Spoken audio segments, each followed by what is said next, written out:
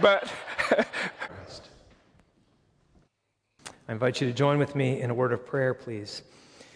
Lord, on this Sunday, I pray not so much for understanding, so much as faith and knowledge, that we would know you as you are revealed in the Scriptures, and that we would receive you as such and love you. And I pray as the preacher this morning that you would help me to be clear. And I ask it in the name of Jesus. Amen. You may be seated.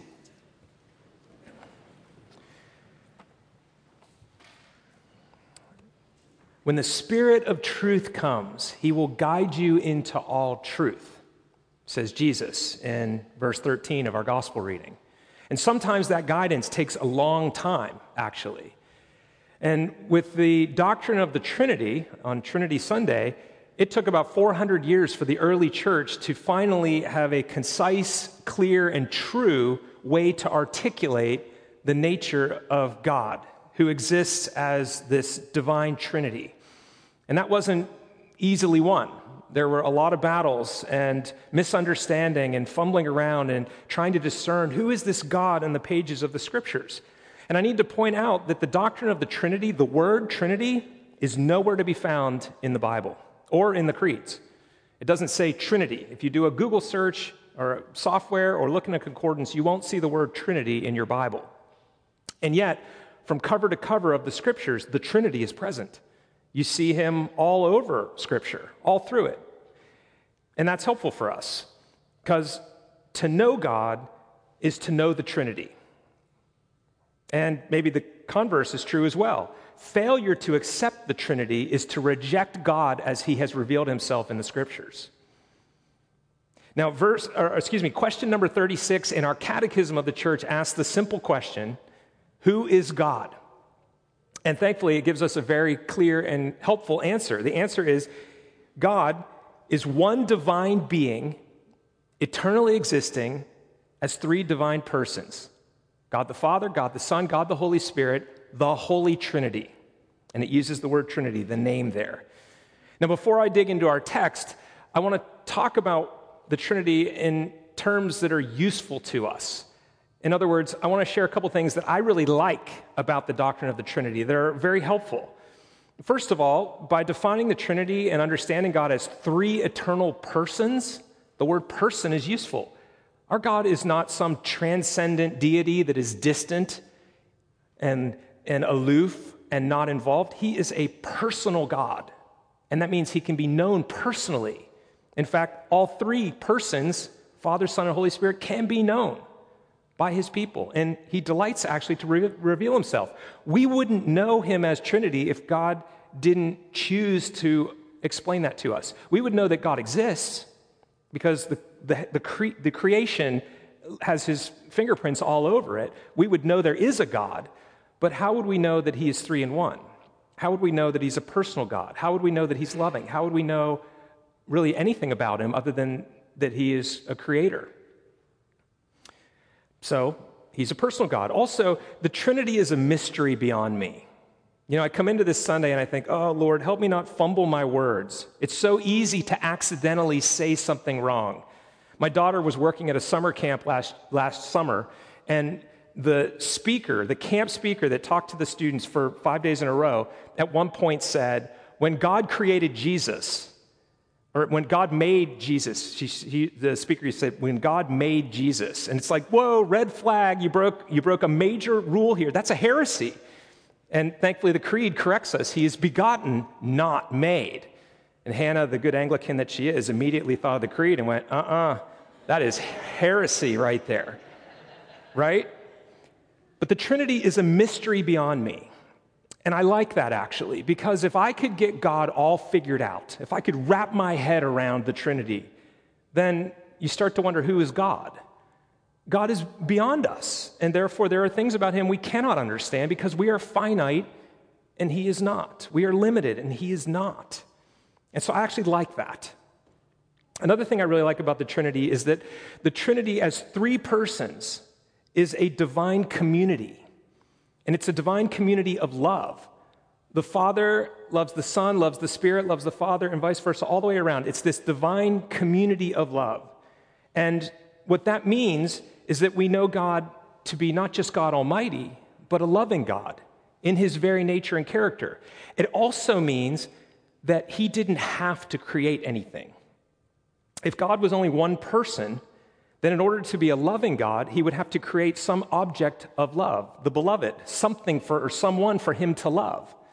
But because he's three persons, there is love within the Godhead itself, this mutual love. And that means that you and I and everything that's been created sprung out of God's love. It was not a have to, it was I want to. That means you're created on purpose to be loved, and because God is love. There's a story, an anecdote of a bully at a school making fun of a kid because he was adopted. And the kid went home upset about this and didn't know what to say in response. And his parents wisely said, "Well, you go back to that bully tomorrow and you tell him this. Your parents had no choice but to receive you. My parents chose me because I'm adopted." That's helpful. Because God is love, all of us were created because he's love, not so that he could love. He chose to do it, and it shows us who he is. And then also, all three persons, Father, Son, and Holy Spirit, are involved in salvation, not just Jesus. The Father and the Spirit are our Savior as well. And so the scholars refer to it as the economy of the Trinity, that word economy, talking about the specific tasks. The Father wills that the Son would come, and Jesus says, "Not my will, but yours be done," when he prays in the Garden of Gethsemane. The Father wills. It is because God so loved the world that he sent his only begotten Son. And then the Son delights to serve the Father's will, and also out of love for us, delights to come and lay down his life. And then the Spirit applies what Jesus has won for us. He speaks the word to your hearts and says, "Your sins are atoned for. Your guilt is taken away. Jesus forgives you. The Father forgives you because of what Jesus has done." So the Father wills, you could say. The Son wins. If you want to think of redemption in terms of I'm alliterating here. The Father wills, the Son wins, and the Spirit witnesses. All of this, and yet all three are part of it, right? I mean, it's not just that God, the Father loves you, the Son loves you as well. And so all three are part of all that happens in salvation. Now, here's a really helpful point. We don't have to understand the Trinity, but we must believe it, because it's what the Scriptures reveal and it's what the Spirit is giving witness to. This is who God is. To know God is to know the Trinity. Now, analogies are fun. I mean, there are worse analogies than others. There is no perfect analogy. By nature of what an analogy is, it's limited. And some of them will get you into deep water. And I'm going to take the lead of my former seminary dean, Bishop John Rogers, who wrote on this and said, because humans are made in the image of God, male and female, he created them in his image. To use a metaphor or an analogy from humans is a little closer than some others, like a three-leaf clover or one of those bad ones, or water vapor ice. Those, not the best analogies. But take, for instance, three people that you can think of that are connected in some common thing. I was thinking of the Harry Potter book series. You've got Ron, Harry, and Hermione. All three are humans, and they have that. All three have a common mission. If you don't know who Harry Potter is, take your favorite three sports commentators or news anchors or people that are seen as three that often go together. They share common humanity. They share a common mission. So the three distinct personalities yet are very obvious. But that analogy is weak on the unity because they're not quite united the same way as God is. So take and flip it around and think of an individual person, and a person can be thought of as me, myself, and I, where I am the subject, me is the direct object, myself is the interplay between the two. That's very clear on the unity, but it's a little bit weak on the Trinity. So take both of these analogies and hold them against one another, and you get something somewhat maybe useful. Again, the analogies are all inadequate to some extent. So with that preamble, let me get into the text and just look at what the Scriptures say. Okay, we're in John chapter 16, and this is on page 902. Last week for Pentecost, we were in John chapter 14, and we looked at Jesus in the upper room sharing with his disciples that he is going to the Father and he's going to send the Helper, the Holy Spirit. And I said that help has arrived, and the first part of that help arriving was knowing who God is. And so now we're talking about who God is. He goes further on in the Upper Room Discourse into chapter 16, and he's still explaining things. And he says, it is to your advantage that I go to the Father. And the reason that the Holy Spirit couldn't come and do his ministry until Jesus went to the Father is, remember, the Holy Spirit's work, his unique work, is to give witness to what Jesus has done. And Jesus had not completed his earthly work until he ascended to the Father. So Jesus the Son came, lived a perfect life, died for us on the cross, rose on the third day, and then ascended to the Father where he reigns at the right hand forever. The Holy Spirit then has the full work of Christ to give witness to. And so he says, this is actually to your advantage that I go. And when the Holy Spirit comes, he will do a number of things. Jesus clearly mentions all three persons of the Trinity in this passage. This is why the lectionary picked it for Trinity Sunday. We've got Jesus speaking, and he's talking about the Holy Spirit coming. And then in verse 18, he says, all that the Father has is mine. Therefore, I said that he, the Holy Spirit, will take what is mine and declare it to you. In one verse, you see all three persons of the Trinity right there. By the way, it's a delightful experience, I think, to read through the scriptures and try to identify the passages where the Trinity is seen. The Father creates through the Word in Genesis, and the Spirit is hovering over the waters. Or in that Isaiah passage we read this morning, if you go a little further, who will go for us? It's in the plural. God is speaking in the plural. Or the three beings, angels, a manifestation of the Trinity show up at an oak tree to meet with the patriarch Abraham.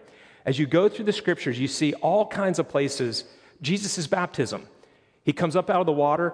A voice of the Father says, you're my son, and the Holy Spirit descends like a dove. Right there is a picture of the Trinity. All three persons are very clearly on display in the scriptures. This happens in a number of places. You could, as an exercise, it's interesting to go through and look.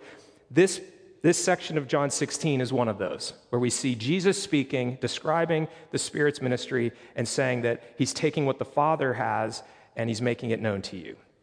All three right here.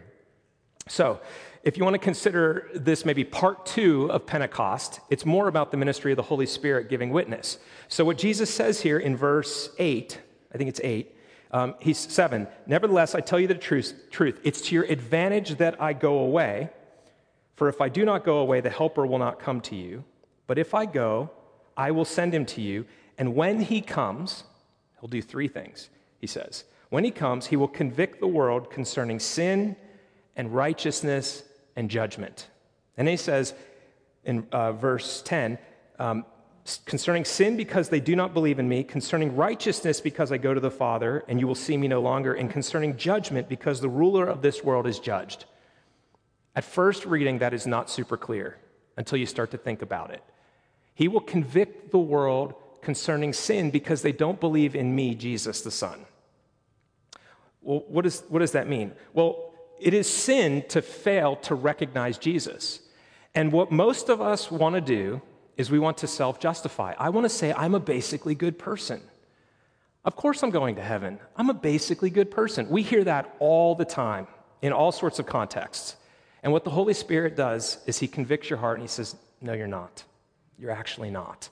You've got this sin and this attitude and this behavior and this propensity.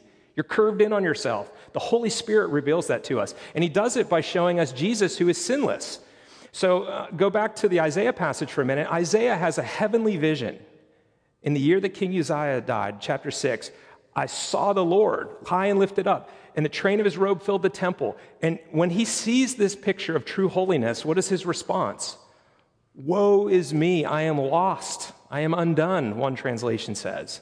He says, I am a man of unclean lips, and I dwell in the midst of an unclean people. And then an angel goes and takes a holy tongue, a hot coal from the altar, and touches it to his lips and says, I've atoned for your sin. I've taken your sin away. What the Holy Spirit does is it convicts us that we are sinners and we need a Savior, and Jesus is holy. And it convicts the world that they don't believe in Jesus. That's the first start of this.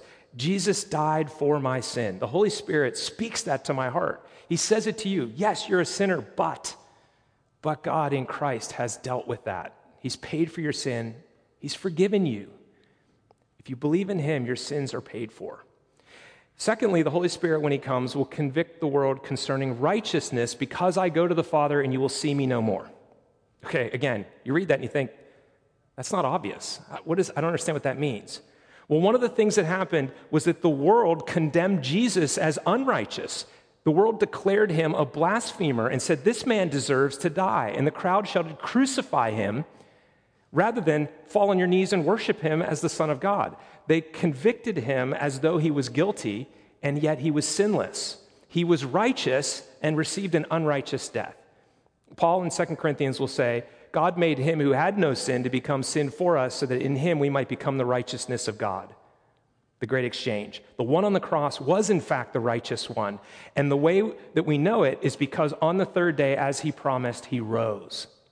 The Father vindicated Jesus by raising him and then receiving him into heaven. If he was not righteous, he would not have been received into heaven. But the Holy Spirit convicts the world concerning righteousness because I, Jesus, go to the Father. In other words, I am the righteous one. And you will see me no more, he says. So this is a conviction of the truth of what Jesus says. The man who says all these promises, who cares? But the one who says them and then they come true, you've got to listen to everything that he said. He was vindicated when he was raised and then ascended to the Father because he is the righteous one, and the Father received him. And then the third thing, he will convict the world concerning judgment because the ruler of this world is judged. You know, on Baptism Sunday, people being baptized renounce their own sin, they renounce the sinful, broken systems of the world, and then they renounce Satan, personal evil. There is a ruler of this world, a usurper who has taken the human's rightful place under God, and he wants to be God himself. And he is leading people down a path of destruction. And one of the things the Holy Spirit is doing is he is saying, you are more than a conqueror if you are in Christ. On that cross, Jesus defeated sin and Satan and the world's brokenness. He defeated it. Now, Satan is still here and doing stuff, and there are fallen angels with him. And sometimes we can pull our sights down a bit and get caught up in the brokenness of the world and our own sin that's still with us, and we can just be tempted to despair. What the Holy Spirit says is, no, you might be losing individual battles, but you have already won the war. In Ephesians, Paul says, you have been raised with Christ and seated with him in the heavenlies. Already, it was accomplished on that cross. You are more than a conqueror if you are in Christ.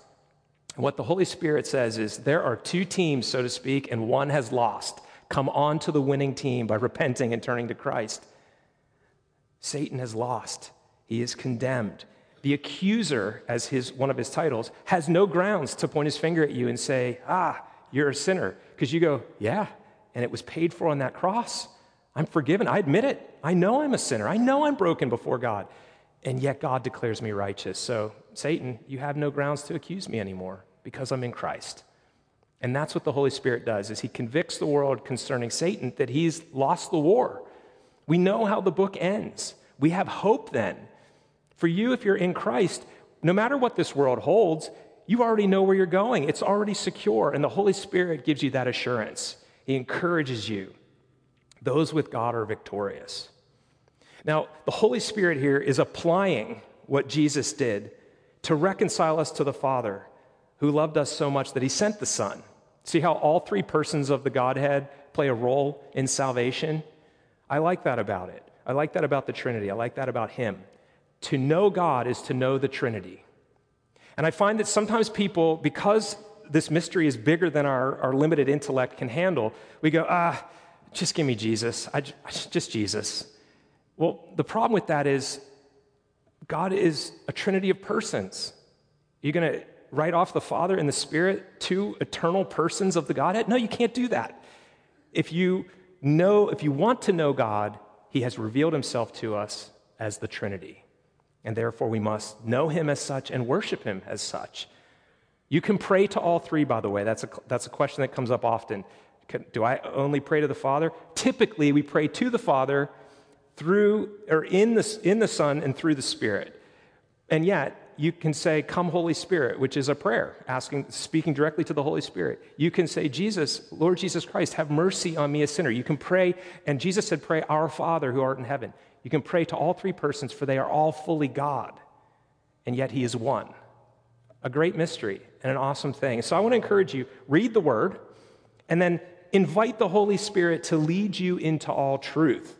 As Jesus said, when the Spirit of truth comes, he will guide you into all the truth. Well, the Holy Spirit has come, and he's here present with us. So ask him to help you understand and know God more.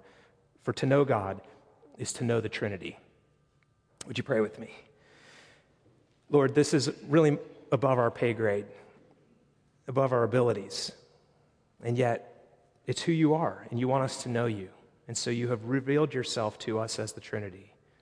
I pray that you would help us, and I pray that we would also delight in you for who you truly are. Thank you for your salvation. I pray this in the name of Jesus. Amen.